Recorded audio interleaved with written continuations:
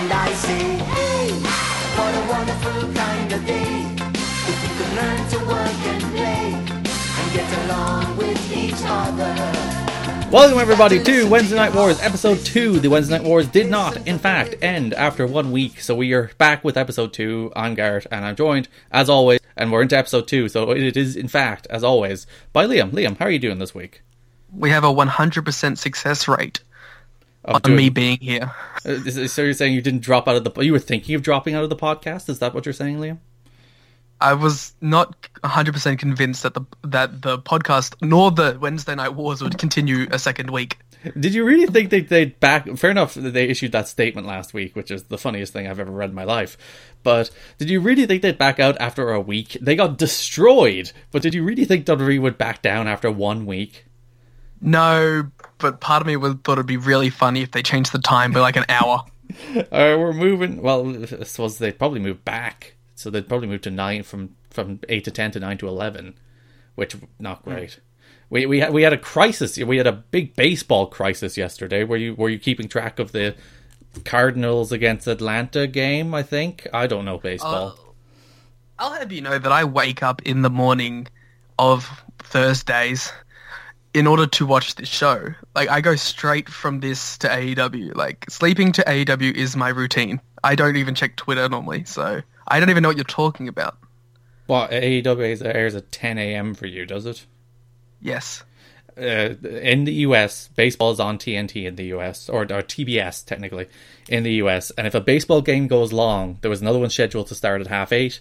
AEW scheduled to start at 8. So if the baseball went slightly longer than anticipated, the baseball game that went long would have been bumped down to TNT.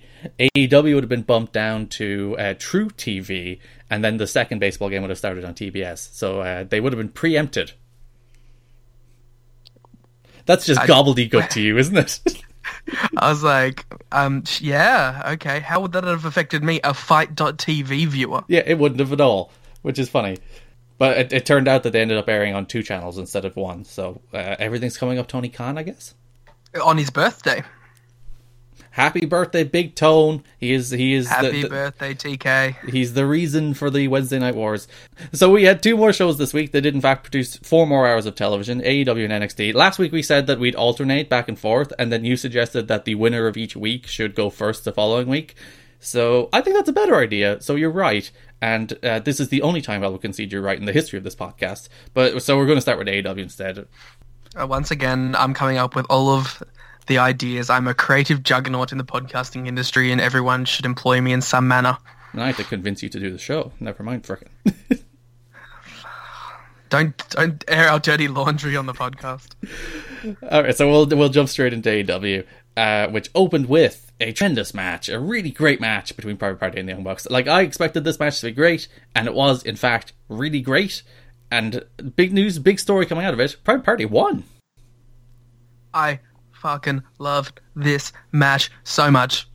I saw people having like the tag team match of the year level, and I like this match. I wouldn't go that far. I think this was a really great... I think it is the best match in the history of AEW Dynamite. In all 2 episodes. It is, wow, that's a big claim. It was, in fact, better than Rio and Nyla Rose last week. But it's like, better than MJF versus Brandon Cutler? Oh, only just. That was an all-time classic. They're the top 2. But the Young Bucks lost. Were you? I know when the brackets first came out, literally everybody's first instinct was the Young Bucks are losing, and then I kind of worked myself into a shoot thinking they weren't going to lose. But then, like the next match in the bracket was natural because the Lucha Bros are facing Jurassic Express, so everyone looked at those graphics or those brackets and said they're not going to do the Young Bucks against Jurassic Express or against the Lucha Bros again, and no, they're not because Private Party won. Yeah, this is exactly what I thought was going to happen. I know AEW booking so well, I'm basically perfect. I actually did think that it was either going to be the Private Party win or Jungle Express won, and I thought it was more likely that Private Party win. I was on the exact other side of that. I thought it was more likely that Jurassic Express would pick up a win over the Lucha Bros because Luchasaurus is very popular. Well, my thought was that Matt and Nick would just go into a feud with LAX. Which, based on the end of the show, that is probably what's going to happen. So who's going to win the tag titles now? Lucha Brothers? I'd have to say the Lucha Bros are favourites, but it's a wide open tournament at this stage. I mean, it definitely makes it more interesting. It better not be the Dark Order. Like I'd accept pretty much every other team in this tournament winning except the Dark Order. Yeah, as much as I love the Super Smash Bros, this ain't it. No, at least not yet. Like, get them into a program with the Bucks and let them have just killer matches with the Bucks, and then people will accept them. Until then, Also, just let them be dumb video game nerds. It's their best thing. that's true. They haven't been. There was a moment in the show where the lights went out twice, and both times they're like, "Oh no, are they going to roll out the Dark Order?" And both times they didn't. Thank God. I audibly did say spooky perverts, and then Cody showed up. Cody is the spookiest of perverts. Truly the Undertaker of AEW. So they had Mark Quentin, the Meltzer driver, and he basically cradled Matt Jackson for the win. And yeah, they're advancing to the next round. Also, they're super over. They are, and they're great. These guys just go out there and do cool flips and get super over, and they wrestle the freaking Young Bucks, who are the best tag team in the world for the last decade.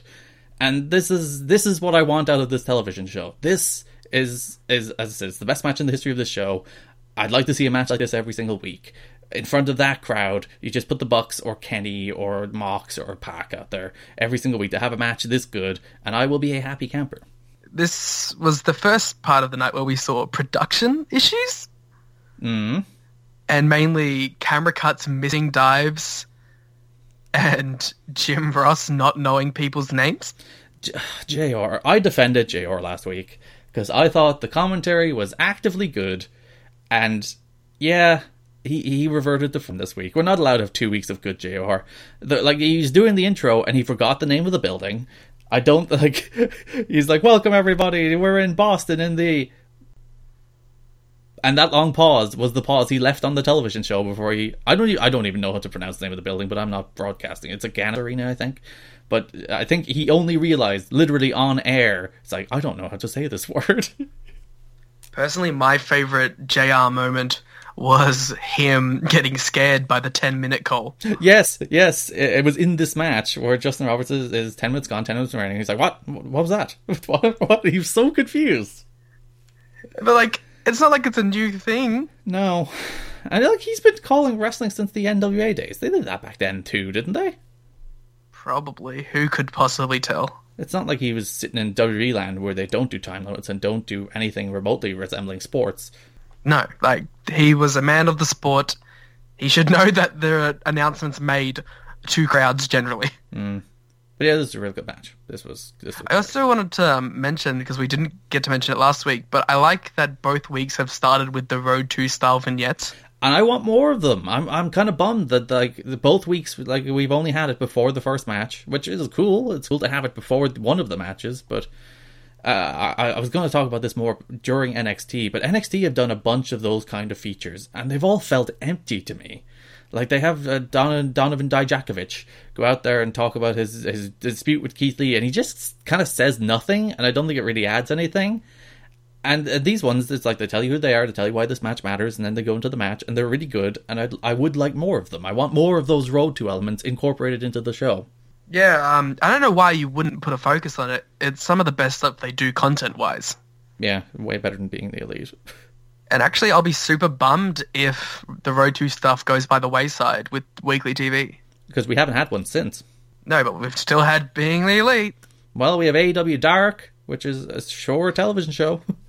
Well, you were one to rag on it, and then they gave us Omega versus Janela on that show, so... Yeah, that's a choice. That's like his first match in the TV era is on AEW Dark in an unsanctioned match. Actually, what I really liked, did you notice Jon Moxley's win-loss count did not include the unsanctioned win over Joey Janela? I did not, but that is a nice touch. Yeah, because it's not sanctioned. It's not an official match, so it doesn't count. It's a good attention to detail there, AEW. While we're on production issues, and I think it was less of an issue as the show went on, but it was a big issue last week, and a big issue at the start of the show. I detest, Liam, I hate their crowd shots. They are so bad. They don't even pick interesting things to take shots of. They just cut to some random person in the crowd not making a reaction, and then that's it, apparently. Seriously, like, who looks at the WWE product and then goes, you know what we need to add? The boring, lifeless crowd shots. And, like, I am of the opinion that even if there's someone making, like, the coolest jump up and down face, I that doesn't add anything for me. Like, I want to see But- the action, I want to see the responses of the competitors, I want to see the emotion of the wrestlers. I don't want to see some doof in the crowd.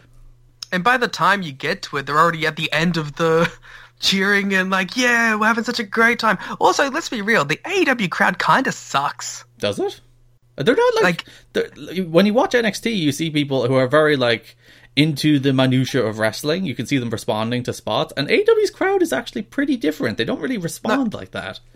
I want to clarify, I don't mean as in they are a bad pro wrestling crowd. I mean that each episode and every event, basically, I've seen someone in the crowd that I have learned to detest. You just hate the people. You just Yes. see that guy in the Randy Savage shirt. It's like, I want to hit you in the face. Oh, I really didn't like him. He was just over-exuberant, big poses, and then this week there was just some dude in the crowd screaming at the top of his lungs into the ring.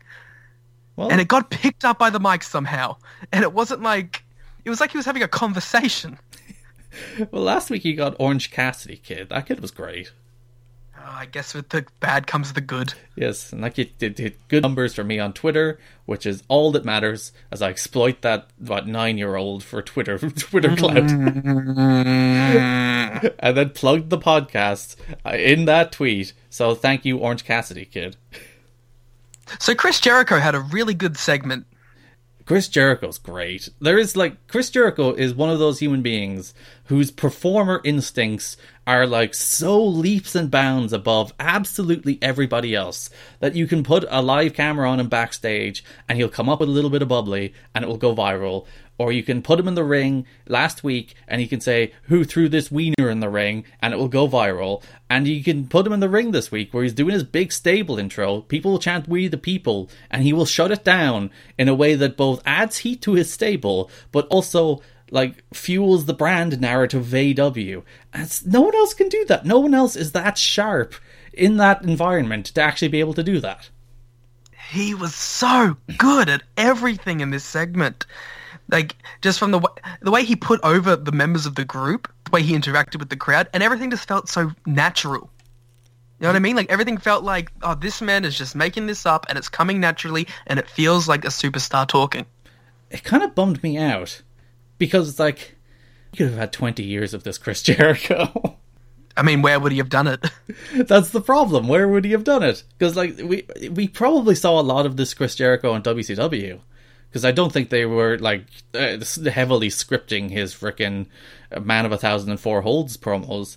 And then, not like his promos were bad in WWE, but they're WWE promos. They're well-delivered corporate speak nonsense with no emotion whatsoever. And now we just see him cut loose. And as you said, the way he built up all of his stable, because that stable is a weird hodgepodge of people. Like Sammy Guevara, who we pointed out his penchant for shirtless thumbnails last week. He came out shirtless in this segment. Which he looked Because like... they didn't have their shirts yet.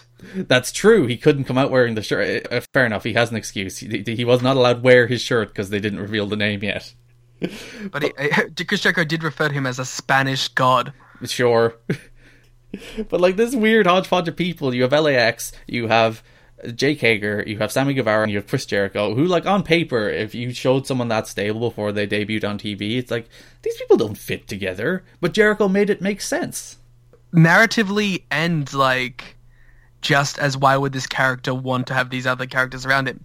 Because like they have the narrative perspective of Jericho brought in all of these guys into the company. They were the people that he vouched for, and you also have the like, hey, of course he wants the undefeated Bellator Jack Hager.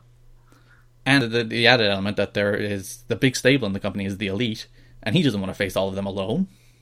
He keeps calling them all elite, which I really like. Actually, you mentioned bringing people into the company. A really nice touch in the opener, where they drove home the fact that the Young Bucks personally recruited Private Party, that they went to House of Glory to give them contracts, and then Private Party beat them. And I really like that touch of like, they brought them here, and then that's come back to haunt them because they knocked them out of the tag tournament. Well, that was like another big ups for Excalibur, because I think he was the one who brought that up. But Chris Jericho, just give this man a live mic for 10 minutes every week. He will create memes, he will cut great promos, and he will give you buzz. Like, I thought the first half hour of last week's AEW was superb, and this week's was even better. You had an even better opening match, and an even better, like, second segment promo. God, again, these 2 opening hours, this whole show should be this. It's really unfair for Chris Jericho to be ballot stuffing this late in the game. Do you think he's not going to win awards? Is he? He's going to win he might win best on interviews. Listen, I don't know, but I think there's a discussion to be made. I suppose he's main evented most of AEW's big shows, all of which have sold out. Has Full Gear sold out? It might not have. But the other ones have sold out. And these first two TV tapings in which he was both in the main event of both, winning both matches. He'll be on the main event next week. And he'll be in the main event next week. Actually, that's an interesting choice as well, that they've main evented all 3 shows with Chris Jericho. I thought he'd be more of a sometimes food. Exactly what I was thinking while watching the show. I was like, I had assumed, and all we had heard, like, contract-wise, was that he was going to be kind of a part-time guy. But it seems he's going to be there all the time. And how better to establish your world champion than him winning with his finish in the first week, winning with his finish in the second week, and one would assume, unless there's the upset of all upsets next week, he will beat Darby Allin next week. Speaking of Darby Allin, that gives us a nice pivot into the number 1 contendership match between Jimmy Havoc and Darby Allin, which was a fine match. It was pretty good. Okay. Jimmy Havoc. Okay. I don't know if he is someone I would put on my TV very often. He feels weirdly out of place in the company. And I'm not sure that might be a good thing, and that like he feels very different. But it's also a bad thing in the sense that is he a TV guy? I'm not so sure. And it's like they're not exactly using him to his strengths. Like, the reason he was so over and such a big deal in Progress was he had heavily edited vignettes that would hype him up as this scary end boss. But when you see him on AEW, he's being like doing these backyard growly promos, and he's wrestling in non-hardcore matches on TV. Like, you fight. How do you expect this man to excel when you're doing nothing to help him excel? Maybe they don't want him to. Maybe they don't care. Maybe they see Jimmy Havoc as a mid-card guy. But then who do you, like, if you're going to do hardcore matches, you kind of just have to stick him with Janela, don't you? And maybe that's a big TV feud they might do, because they did a little bit of it in the Cracker Barrel whatchamacallits at All Out. Do you just do a full Jimmy Havoc, Joey Janela program? That would probably not be the worst idea in the world. I mean, yeah. I mean, or you could do like some crazy foes turn friendship tag team deal with them, and I wouldn't mind that. I'm not sure they would work. I'm trying to picture them as a team. Yeah, but like, I don't see what else you really do with Jimmy. Maybe he just becomes like mid-card Kane, comes out and scares the mid-card heels.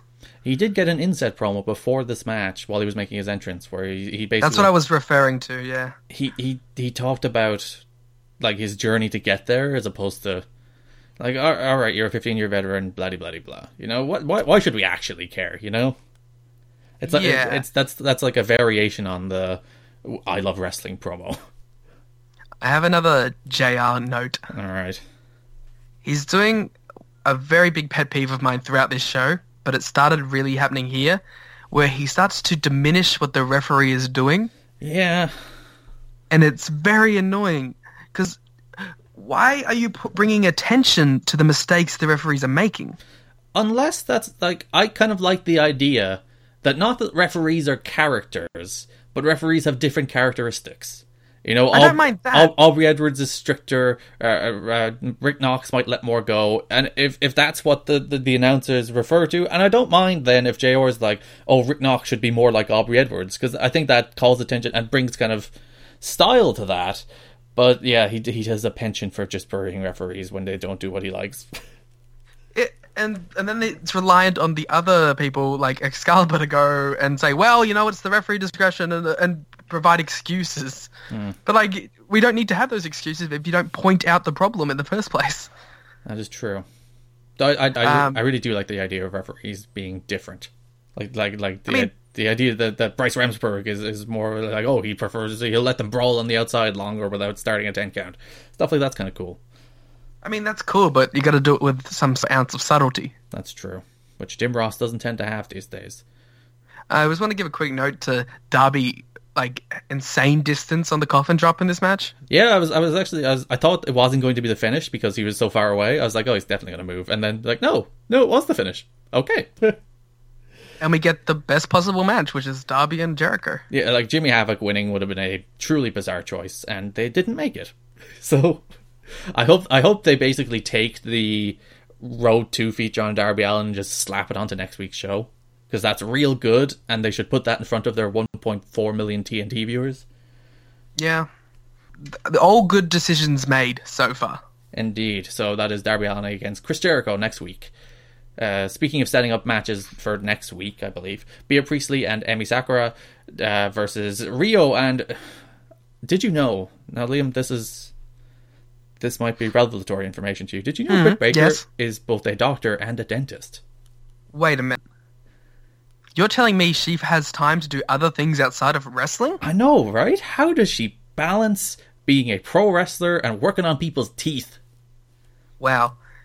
If only she had some sort of a move that would involve the teeth. That would really just tie everything all together. We're going to do this bit every week until they shut up about her being a dentist. So never. Yeah, never. Emi's back. And she was probably one of the better parts of this match. She sure was. How can you hate Emi? 'Cause anyone who doesn't like Emi is dumb. The women's match on Dark was not particularly good, and this was a considerable step better.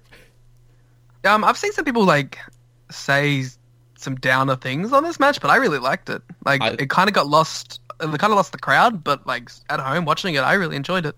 If you were like, Britt Baker wasn't particularly good in this match, I'd be like, yeah, she kind of wasn't. And if you were like, everyone else, but I don't really expect Britt Britt Baker to be good in matches. Yes, but if she's bad in the match, she's bad in the match. But yeah, I thought this was a perfectly fine TV match. As I said, much better than the women's match on Dark, which was kind of actively terrible. And I'm surprised they're going straight to Rio against Britt Baker without doing Britt Baker versus Bea Priestley first. Maybe Bea Priestley will cost her the match next week. I would not put it past them, because that match is for the AEW Women's Championship next week. Obviously, they've been building Britt Baker and Bea Priestley. Did you see a photo on Twitter where Bea Priestley seemed to give Britt Baker a black eye? It seems to be a thing that Bea Priestley is doing. She concussed her in freaking Fire. That was Fight for the Fallen, and now she's giving her a black eye. So they have a fun relationship. Where is Sadie Gibbs? I have no idea.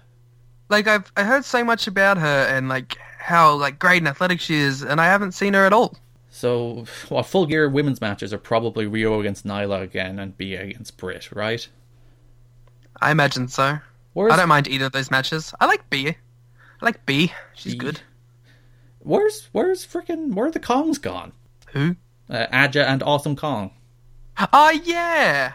Whatever happened? They did the stare down. They never there's been no follow up. Yeah, they did the big tease, and I'm like, I'm into that match. That's a match I want to see. And then nothing. And Kong hasn't been on any of these shows.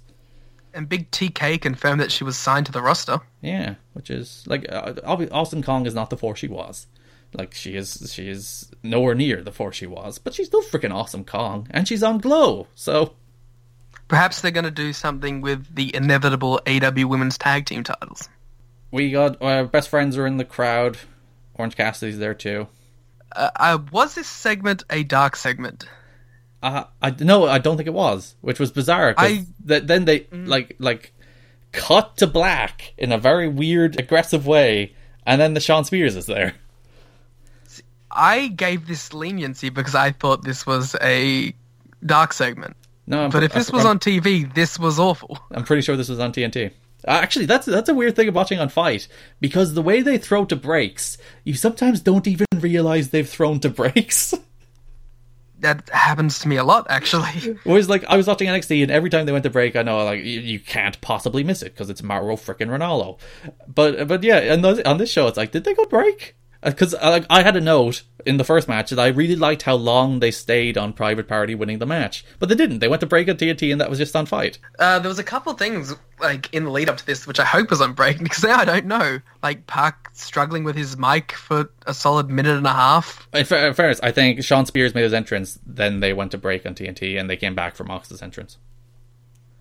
Well, good, then. So you've proven me wrong, TNT and TK. Because, during the break, you had Pac awkwardly come out onto commentary, stumble with his headset, and then Tully Blanchard cut a very, very brief promo. And Pac was on commentary, and you could actually tell, unlike with Britt Baker. I liked him just being sassy to JR. Anytime JR would ask him a question, he would completely dismiss it. And then JR would kind of like bury his answer. Yeah, he just got salty because Pac was mean to him. Of course, we haven't had a chance to talk about this, but John gets the big John. I was so happy. I was like, oh, because my first instinct was like, that's weird to do for John Moxley. But then it's like, wait, that's his big John Cena announcement, which he's now giving to John Moxley. So John Moxley is the new John Cena. Justin Roberts says so. Lock it in. Oh, yeah, there's a match that happened. Sure was. Not really. Moxley won. It was fine. It was the most three-est three I've ever threed. Yeah. Sean Spears is he sure is a good mid-card hand. Why isn't Mox getting a mic? I don't know, because did you see the promo he got on Twitter today? It was great. Yeah, so more of Mox cutting promos on Twitter. Put that on the show.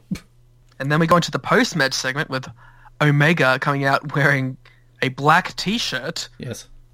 And barbed wire cleaning utensils. As one does. Are they going to do a full unsanctioned match, you think? I want a death match. That's I want glass and I want tubes. They're 100% suggesting Kenny and Mox are going to do a death match. Just Mox taking the One Wing Angel through a bunch of light tubes. And I think they could use that to explain away why neither of them are the next number one contender as well, because it was unsanctioned, therefore it doesn't count toward their records.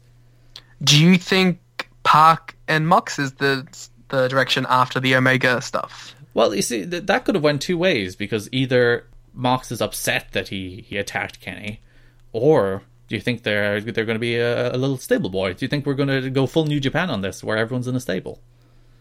I'm very interested, because that segment left me with a lot of questions. Yeah, why is Pac attacking Kenny after he beat him? Fair enough, I like the idea that Pac is kind of pissed, because like realistically he was overlooked for the title match next week, because like he beat Kenny Omega and he beat Hangman Page. He should have been number one contender rather than frickin' Cody's like, oh, it's the quality of the wins. He just beat two of the top guys in the company.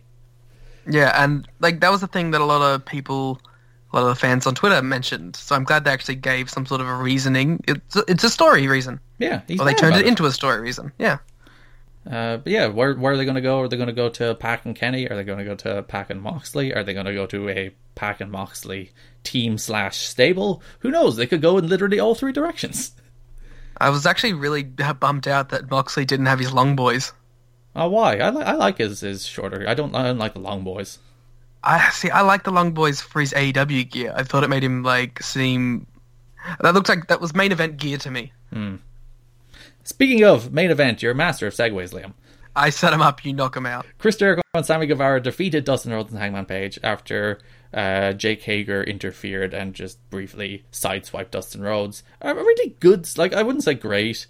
I wouldn't say go out of your way to watch this match, but this is like a good, solid TV main event. A really fun match from two people who crashed the Pro Wrestling Tees site with the induction of their new shirt. They sure did. They literally, they mentioned it on air in the second segment on the show, and it was down before people could even go to see. Was it down? I got to the site as Excalibur was finishing his sentence, and it had already crashed.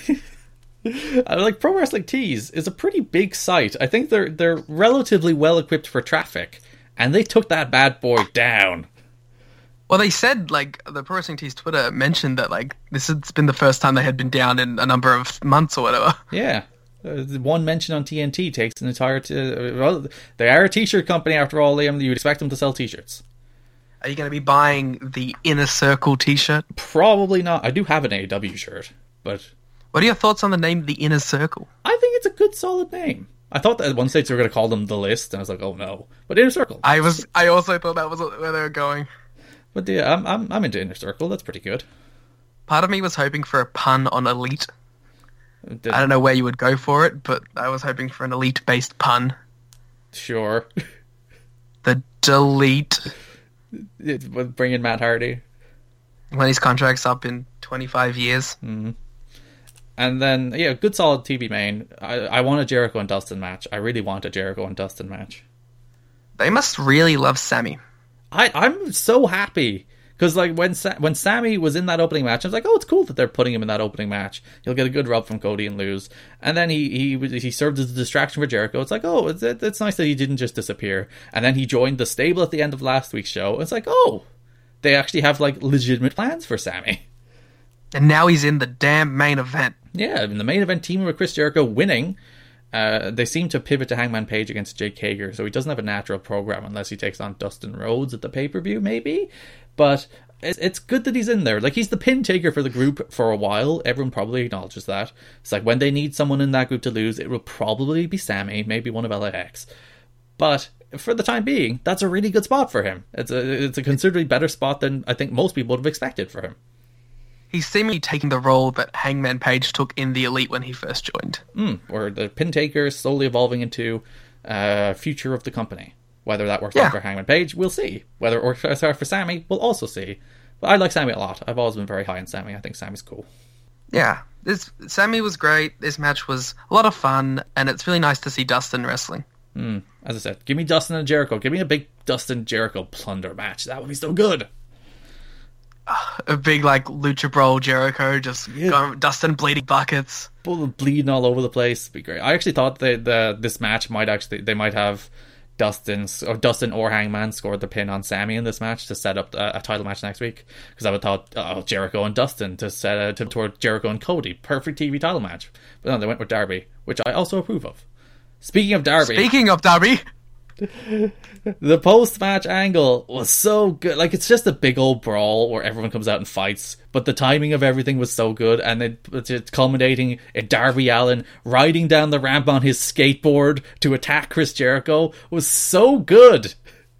It was so good. It was essentially the same angle as last week. It totally was, but the crowd went batshit crazy for it again. But it's like, does it really matter if you're repeating the same angle if it's great both times? Yeah, if the crowd goes absolutely nuts, and they like it served a purpose. It built towards Darby Allin against Chris Jericho next week. It probably built towards the Young Bucks against LAX at Full Gear, and there's probably Jake Hager against Hangman Page in there too. So, like. Home run! You built towards like 4 different matches in a hot angle that the crowd went nuts for. I was initially kind of worried about how much TV time they had until Full Gear, with it being 6 weeks, I think. But as we are going through these TVs, I'm becoming more and more confident in their ability to book stuff week to week. Especially because like the 2 big matches of Full Gear, Jon Moxley against Kenny Omega and Cody against Chris Jericho, they feel like they feel hot. Like, and Jack Hager feels Jake! Like... His name is Jake, Liam! It's gonna take me so much time to get this, okay? You and Jim Ross. Jake Hager, the undefeated MMA Bellator. I am so excited for a Jake Hager match, and I cannot explain why. And Hangman's a good opponent for him. It looked like it was Dustin last week. They brawled to the back this week, so it looks like it's Hangman. I think him and Hangman was a good match. Maybe do him and Dustin on TV, then him and Hangman at Full Gear. That would make sense. Dustin, as Sammy is the fall taker for Inner Circle, Dustin is the fall taker for the Elite. Is Dustin in the Elite? I guess he kind of is. I'll have you know that on Being the Elite this week, he acknowledged that he was not in the Elite. Oh, so he's still the natural. He's still the Lone Ranger. What the story was, and was the setup to this match actually, was Dustin was yelling at Hangman and going, "Hey man, I will not even in the group," and I went out there, and Hangman said, "I'll make it up to you," and that's why the tag match was made. Yeah. I can't stand Being the Elite, if I'm honest. I skip most of it, but there's match announcements that I like to catch. It's like, it's never been my humor, and that's fine. It's for the people whose humor it is, they really like it, but it's never been mine. I always watch the Road 2s, because the Road 2s are always great. But that's AEW Dynamite. I think a little bit of a lull in the middle. Some not great matches in there, but tremendous opening half hour, good building blocks, everything made sense, everything built towards something, everything had like an actual purpose, and then that main event and main event angle were both also tremendous. I liked this show better than last week's show. Yeah, if they fill out that middle hour, like the first half hour and the last half hour were both like just super duper home runs. I think if they fill out that middle hour with a little bit of better wrestling, I think that's really all it needs.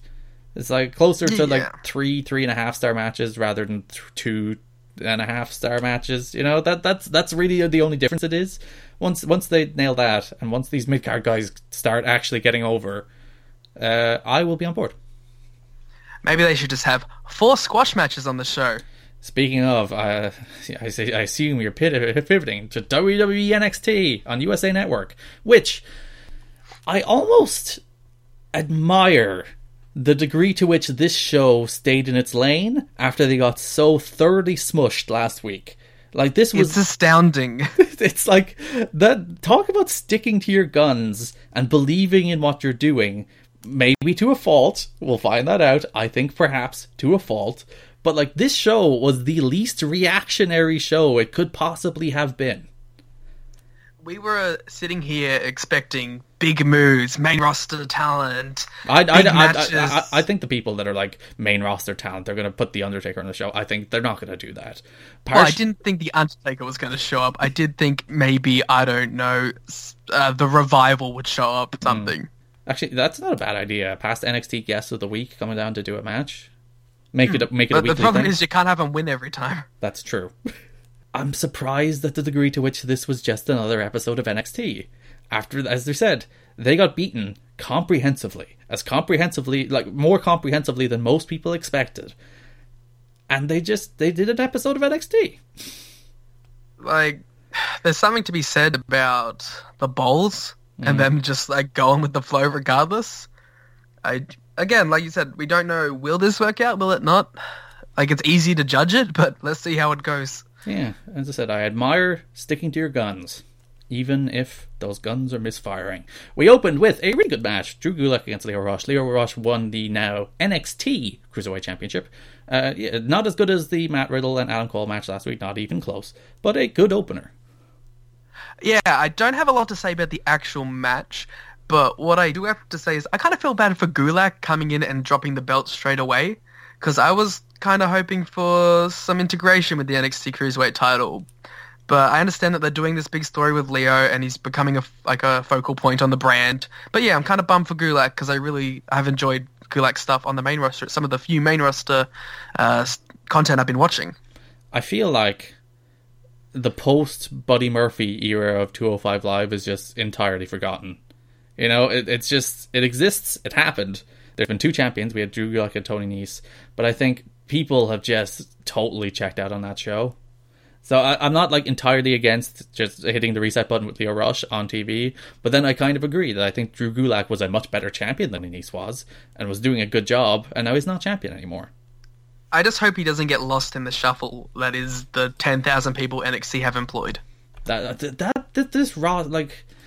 The roster is far too big, and like AEW is a big roster, you know, like the likes of SCU have been barely featured on the show, the likes of the Lucha Bros have been barely featured on the show, but AEW knows that they have a core like 8 people that are always going to be on the show every week. The likes of Kenny Omega and Pac and Jon Moxley and the Young Bucks and Chris Jericho are always going to be on the show every week, and then the rest are kind of a revolving door. Whereas like this entire show is a revolving door, like no sign of freaking... I'd say with the exception of the Undisputed Era, who just because of their sheer numbers will always be featured in some manner.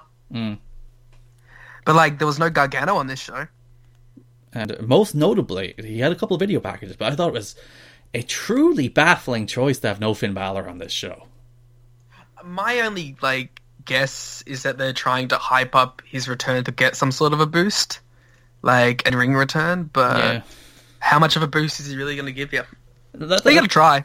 Like Finn Balor was a star in NXT, and then he went to the main roster, and then like he won the Universal title, got hurt, and then everything after what happened when he got hurt, basically he's been a mid-card goof for that entire time since. So like, is he a star still? I don't know. Can they make him a star again? Maybe, but I still would have put him on this show. I think it's not very hard to rehabilitate Finn Balor in front of that audience, but I get them wanting to hype up the return more than just, he returned and now he's back. I will say maybe not doing it in the week after you got crushed in the ratings, but pet peeve in this match. Drew Gulak hit a cyclone crash where he hit it in a way that very clearly set Lio Rush up to put his foot in the ropes, and that annoyed me. Well, you know what else annoyed us in this match? Oh dear. All right. Fire myself up. Mauro Ronaldo. You know what really upset me on this show? I expected out of Mauro. Beth Phoenix was suddenly just as bad. Beth Phoenix in a certain tag match later on in this show. We'll get to that. Okay. Mauro quotes, ladies and gentlemen. Gulak, known as the Philadelphia Stretcher, that city known for its double toughness, the mascot Gritty. Well, they don't come much grittier than Drew Gulak. That one was so good, I wrote it down as well. The thing is, if Mauro had one of these a show, if he had just one, they'd be like, oh, that's a good line. You know? He has like 4 a match. There was 4 of them in this match. Man of the hour, trying to attract the Cruiserweight title like a moth to the flame. How do you spell Leo? L-I-T. That doesn't even make sense.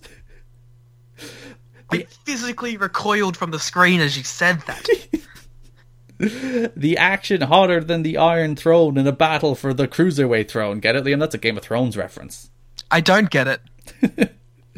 Oh, like, as I said, if that freaking Gritty line was the only one of those he did on this show, I'd be like, oh, that's look at Mauro doing his funny little thing. But there was like 4 of them in this 10-minute opening contest on NXT. It's like, stop! Just stop, please. And like, there was a point in the show, he's like, I pride myself on my pop culture reference. It's like, we know that you pride yourself in your pop culture references.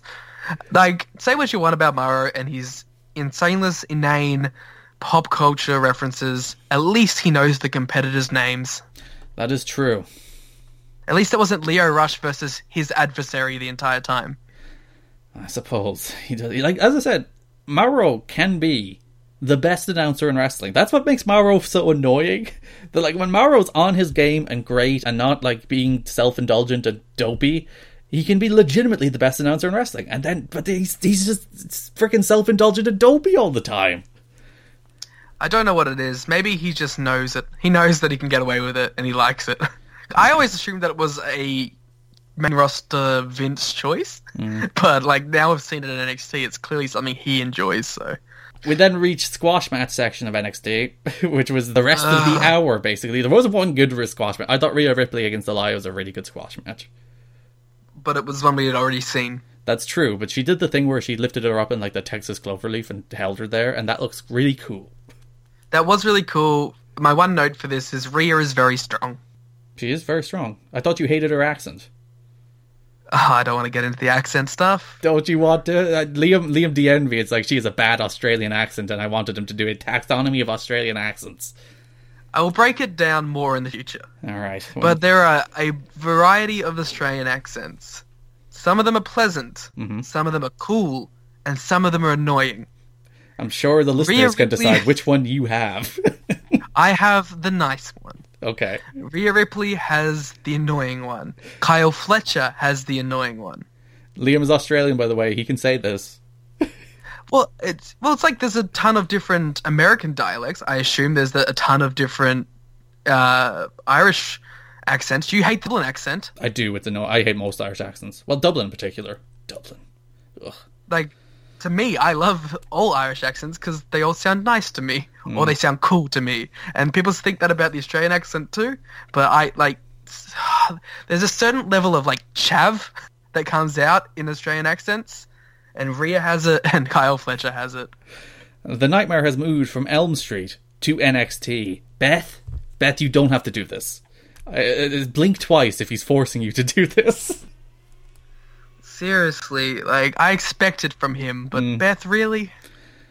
Squash match number 2, surprisingly, the other way around. Breezango got squashed by the Forgotten Sons, who I also forgot existed, because Gunner's there. It's Gunner!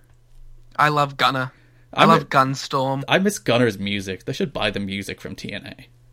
You forgot to mention that the biker men murdered the French Canadians. I was gonna get to that. I don't like that because then they replaced them in the match. I'm like, how is that the precedent? How is that how this works? Fun little interlude about this match. When Fandango and Tyler Breeze made their entrance, I thought it was Heavy Machinery coming back, and I was like, really? That's your main roster pool? Heavy Machinery. No, it was just... in fairness, they did get rid of the siren at the start of Breezango's music, which Sirens belong to Scott Steiner. Thank you. I'm so bummed that Breezango are somehow even more goofs in NXT. I was like, oh, they're going back to NXT. They're going to be like retooled as a cool tag team. And it's like, no, they're just bigger goofs than they were in the main roster. That being said, I hope they have a different stripper shtick each week. I left out a Mauro quote in the last match.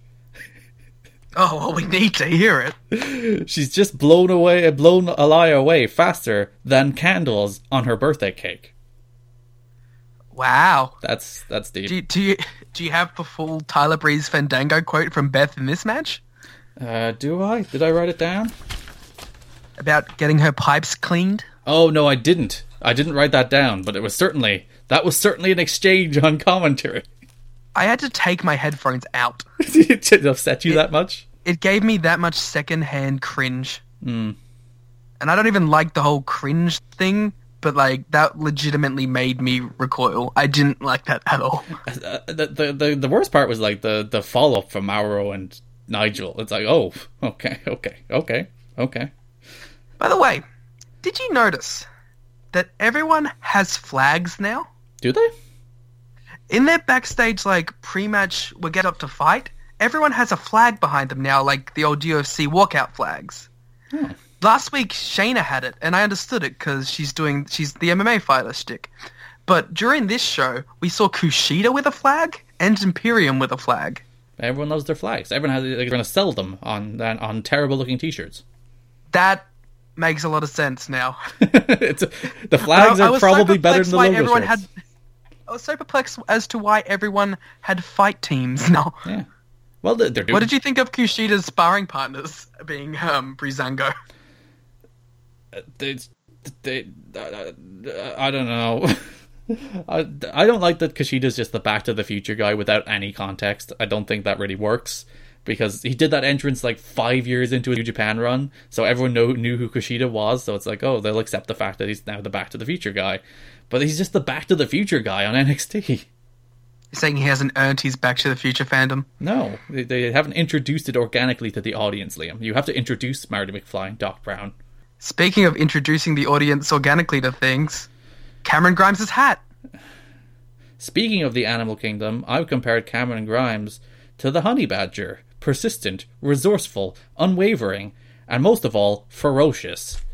Beth, you don't have to. You have to have the couple of good Boa quotes in there too. Oh, there was like something along the lines of, oh, he restricted him like a boa. He constricted boa. Yeah, he made a boa constrictor joke. Okay, that's the moral of the story here. It's the moral of the story. Yeah, sure did. This was a squash match where Boa was kind of slightly distracted by the entrance of Killian Dane. That was the weird thing, right? Boa wasn't distracted at all. The referee was distracted. And Cameron just hit his move and won like he did against Sean Maluda a couple of weeks ago. Beat him in 6 seconds. And then Killian Dane beat the heck out of Boa afterwards. And hit a Vader bomb, which would have delighted Tony Schiavone. So, Killian Dane. Mm-hmm. You know what I'm going on about here. Yeah, Do you want to save this? We'll save it for when he actually does. It feels so. He was born in 1985, Liam. I'm not saying Belfast wasn't a tense place in 1985 or when he was growing up in the 90s, but he grew up mostly in peacetime, and he has frickin' imagery of like car bombs in his entrance video, and I'm like, that's kind of gross. I think we'll give you a taste of this discussion, but we'll wait until he actually has a match before we break it all down. You know what I really don't like about NXT? It's kind of a nitpick, but every time they do an announcer on cameras, every time they have the 3 announcers there talking to you, they always play the theme song of whatever was the segment right the way through them talking. They did this with Rhea Ripley. They did this, I think, later in the show, both times when they're plugging whatever the press conference deal is they're doing this Friday. But, like, just in the background, you have Rhea Ripley's just big, loud theme beating you over the head. It's like, just fade the music out. Just, come on.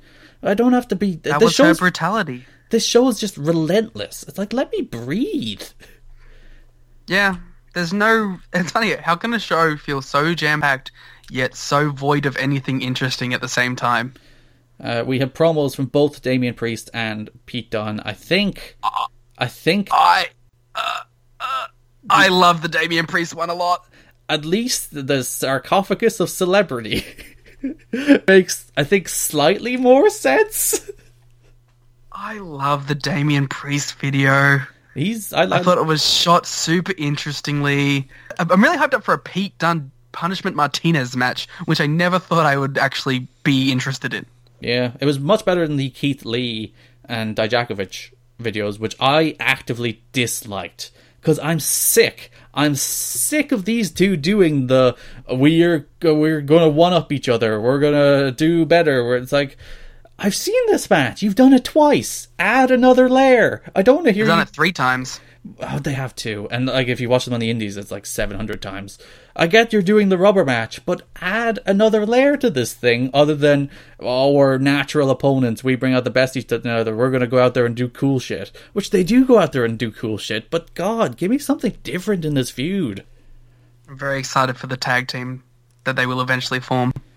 Actually, do you know them against Undisputed Era, against Red Dragon? That would be a good match. NXT desperately needs some tag teams, so... They do. Speaking of good matches, Isaiah Scott lost to Roderick Strong after interference from the Undisputed Era in a, again, good, not particularly great match, but I think it was a good TV match. I think this match served a similar point to the Young Bucks versus Private Party match, where Isaiah Scott got some legitimacy with a loss, except it was a loss and not a win, obviously. So, not to the same extent, but I liked the point, and I thought they delivered the point. It was... this is my problem with NXT, is that, like, this was a good wrestling match, but there's just not a ton to mine from it. Because, like, Strong won. The post-match is more important. We've been building toward whatever comes next. Scott is more of a prop to have a good match with Strong. And maybe they'll get to Scott someday, but, like, he's the plucky loser here. And I'd like the matches to be more meaningful on this show. Yeah, that's the problem with all these matches. They just kind of feel lifeless. Yeah. Post-match. All right. We had Velveteen Dream come out. And he said that Roderick Strong is going to lose the title, and then we're all going to see how small his dick is.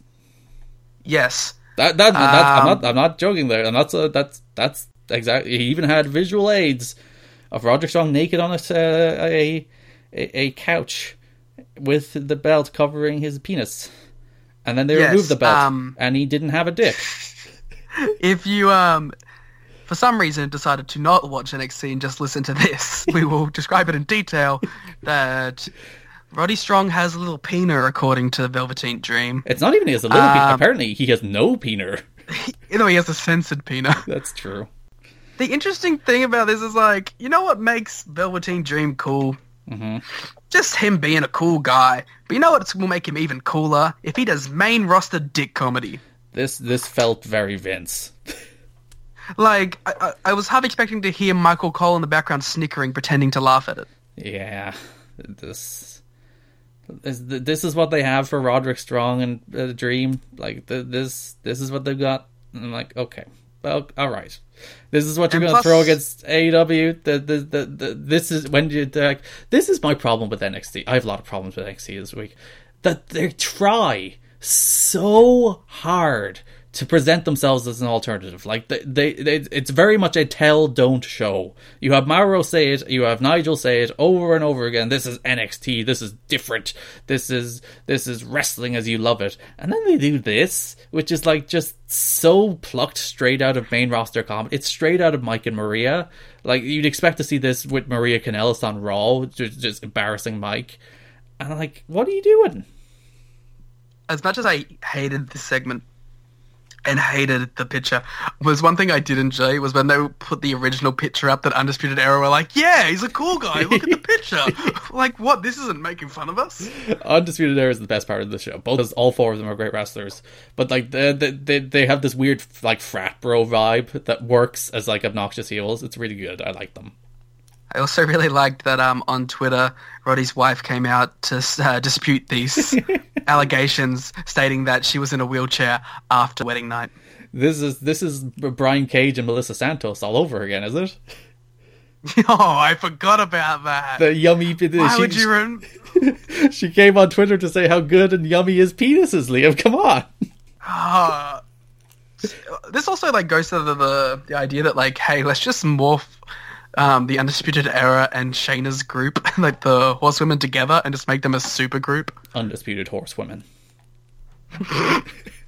Perfect. I really like that.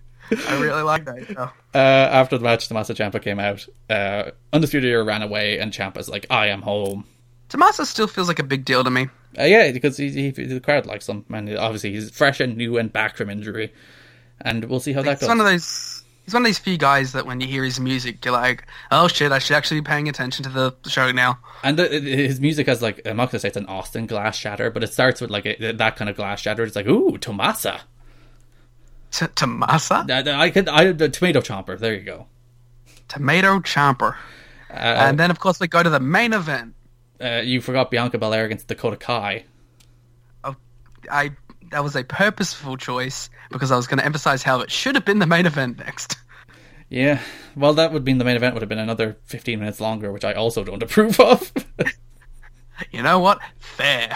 Bianca Belair beat Dakota Kai. Dakota Kai's big comeback has come to an end. They set up basically Rhea Ripley against Bianca Belair in a number one contendership match, I guess. That's both laid claim to a title shot, so I assume that's what is coming next. Man, Belair was super blown up trying to cut a post-match promo. Yeah.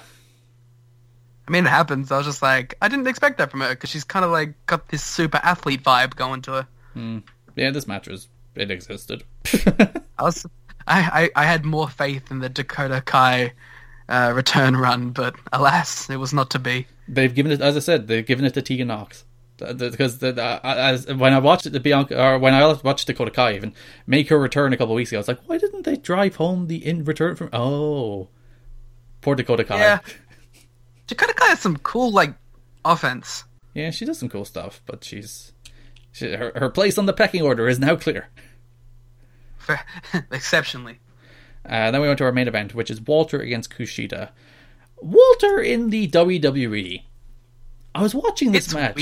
It's weird because he's not the same wrestler. And not like he's not a good wrestler, because Walter's great, and Walter can do lots of different things. But Walter basically goes 50-50 with guys in WWE. And it's very strange. I don't think I like it. That's not why I think Walter is special. I think him and Kushida had a good match, but it's strange to see him, the guy who's known as like pro wrestling's best final boss, the guy who like just getting a move in on Walter lends you credibility. That's been the way Walter has worked everywhere he's been for the last like 3 years, ever since he really broke out. Just like going toe to toe with Walter and losing, even if Walter takes 80% of the match, is a credibility enhancer. And here, he just goes 50-50 with everybody, and it's kind of bizarre. I'm going to explain it to you. It's the WWE. Sure. It's a different game. Like, that's not how they act. That's not how they book. I don't like it. Like, by being the final boss, it means now that he has a bunch of cronies, not that he is a tough final boss to beat. Yeah, and like, they had a good match, and Walter still looks like Walter because he's frickin' Walter. But, yeah. Yeah, this match was a match, and it's just funny because like, if you had have said like, oh, this match is happening in Rev Pro, I would have probably been way more excited for it, but it probably would have been the same exact match. Well, it probably wouldn't have been. Walter would have taken more, and Kushida's comebacks would have been more. I don't know. There's something about Walter outside of his very specific companies that doesn't click as much with me personally. Like, obviously in WXW and OTT, and even in Progress, I feel like he really is Walter, you know, he's a world class, he's top tier. And otherwise, he's just kind of, it's Walter. The guy with Imperium. Yeah, the guy with Imperium. You know what? Like, if Imperium is knockoff Ring Kampf, WWE Walter is just gonna knock off Walter.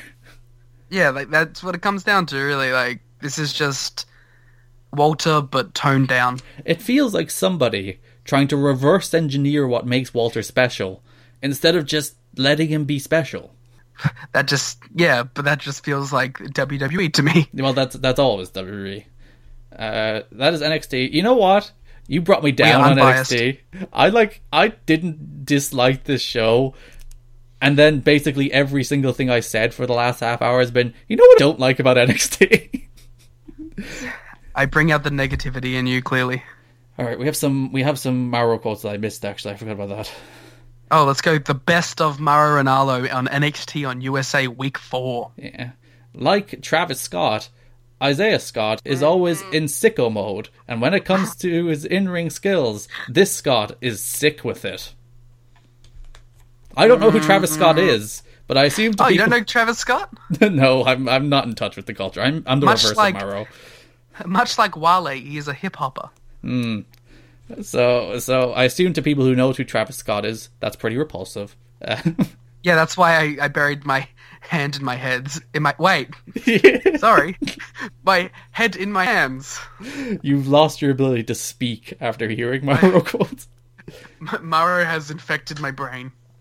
Strong, a native of the Sunshine State, proving to be as tough as working under the Florida sun for minimum wage. Heavy shot The heavy shots, indeed.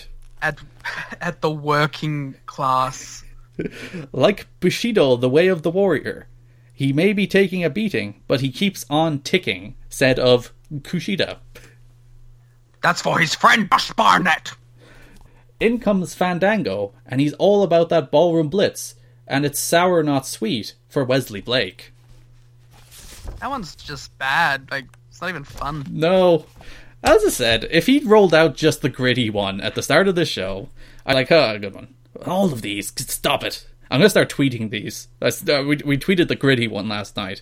So if you follow War Games Pod, you will be subjected to the worst of Mauro as well. You can't The gritty escape one was him. so exceptionally amazing Yeah. that it warranted me sending it to you word for word before you even got around to NXT. I posted that in the Voices of Wrestling Slack last night, and people were like, that is not real. I've made this up. As I said, I liked this show more before I started talking about it than after. Match of the week, I think we'd probably both agree, Bucks against Private Party. Yeah, that's my match of the week as well. And show of the week is, I still think, middle of AEW, still not great, but I think on the whole, it's a better show. I also give my vote to AEW this week. No need for democracy. But we shall go to Democracy nonetheless to see what they said. 193 votes on the poll. 79% AEW, 21% NXT. And I acknowledge this will somewhat be a popularity contest over time, but it's very clear who is the most popular.